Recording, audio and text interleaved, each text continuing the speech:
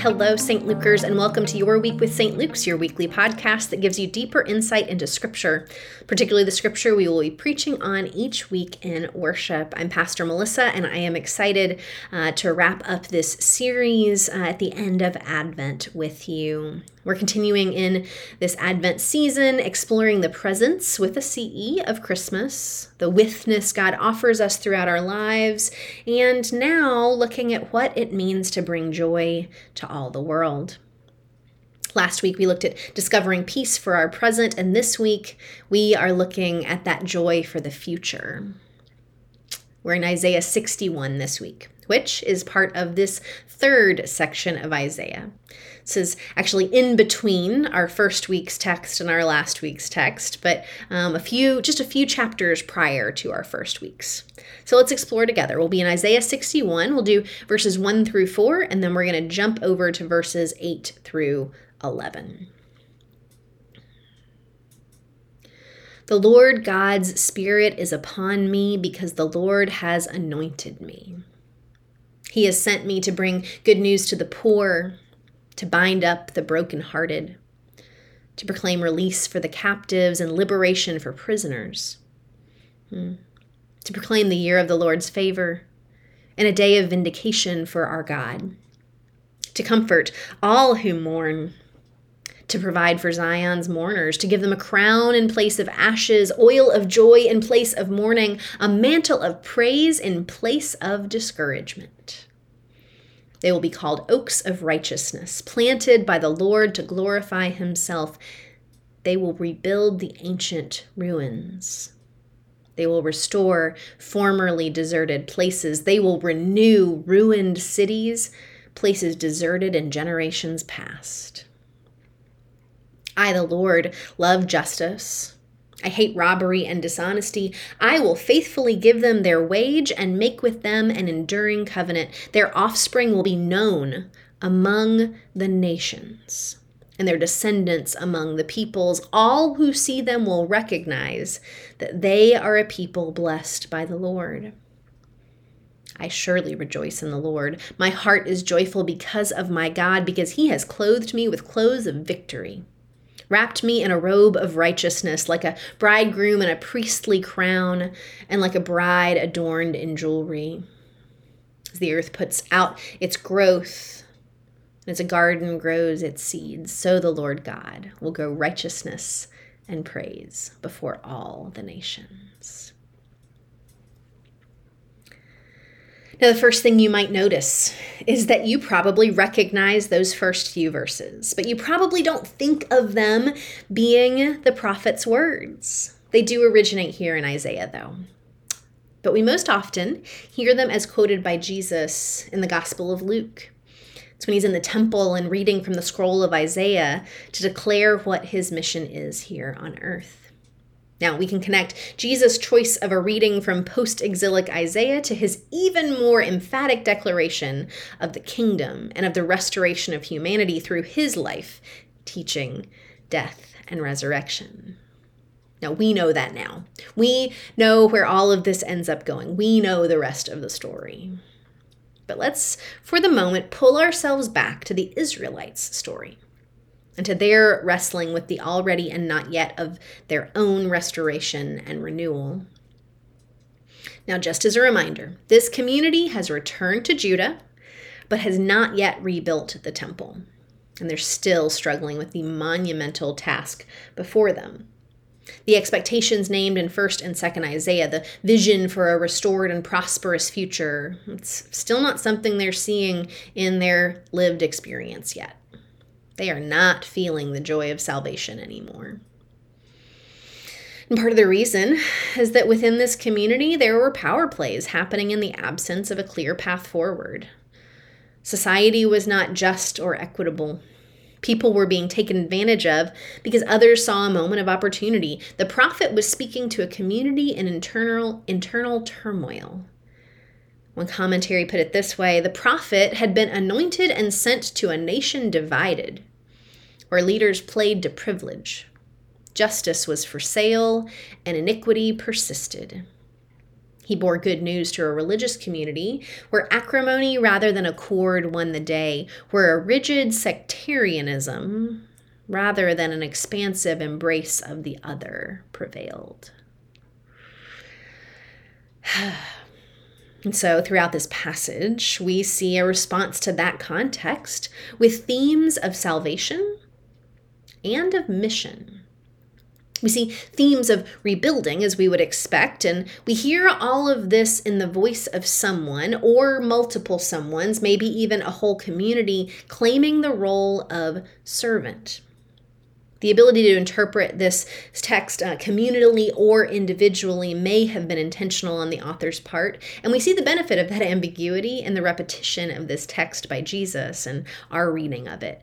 Now, we again, in this story, see callbacks to imagery that the readers would have recognized. But throughout the passage, those same images are used in ways that are different than what they would have remembered. It's not what they would have known in their previous tradition. And so the prophet, just by declaring all of this, shows the potential for old images to be re-envisioned for new purposes. For example, the former model of the Jubilee year is invoked. It's the year of the Lord's favor in this text. Now, this was a Jewish law first named in Leviticus, in which every 50 years, all land was supposed to be returned to the ancestral owners. It was a kind of reset year that ensured that equity prevailed in the community, so no one became generationally impoverished. The captives named were referring to debt slaves who had been victims of financial misfortune and had to sell their ancestral lands to pay their debts and had to resort to paying those debts with their lives in labor. The prophet, in the midst of this, reframes the idea of liberty, of freedom. Previously, that image had been more connected to the exodus from Egypt and claiming of the promised land. But the prophet takes it beyond freedom from physical bondage, now identifying that God's promise of freedom extends to reconfiguring the socioeconomic realities of the community. Because that actually is how you ensure that all people are free. This is why the phrase is paired with the day of the Lord, the day of the Lord's vindication. This was a biblical concept that shows up in prophets Amos and Joel as well. And it referred to the day in which God's Spirit would make a definitive inbreaking, probably something like the tearing open of the heavens we heard about a couple of weeks ago. In this moment, justice and equity would be fully realized, where all forms of servitude and grief and mourning would be ended. It's what, again, we would now refer to as the kingdom of God. And this transformation of the community, just in case anyone tried to over-spiritualize it to mean it was a metaphorical transformation and reorganization of socioeconomic reality, the prophet makes sure to say that other nations will look upon and admire the restored community. Now, if you hadn't read the other parts of this prophecy, this would seem like it was a call narrative. But this isn't actually a call narrative. The calling has already been put upon the people by Isaiah, and even by the prophet Jeremiah, who declared a prosperous future with hope even in the midst of exile. This passage emphasizes a call already underway that must be tended to. These words from the prophet remind the people who they are and whose they are, which defines then what they are called to do. It's a mission statement for the kingdom of God, which is actually not personal piety or prosperous living.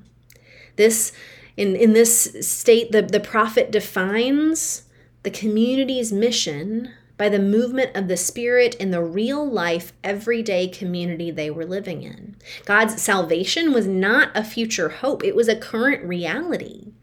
It was a quality of life that they could achieve that would mirror God's desires for humanity that had been expressed since the beginning of time.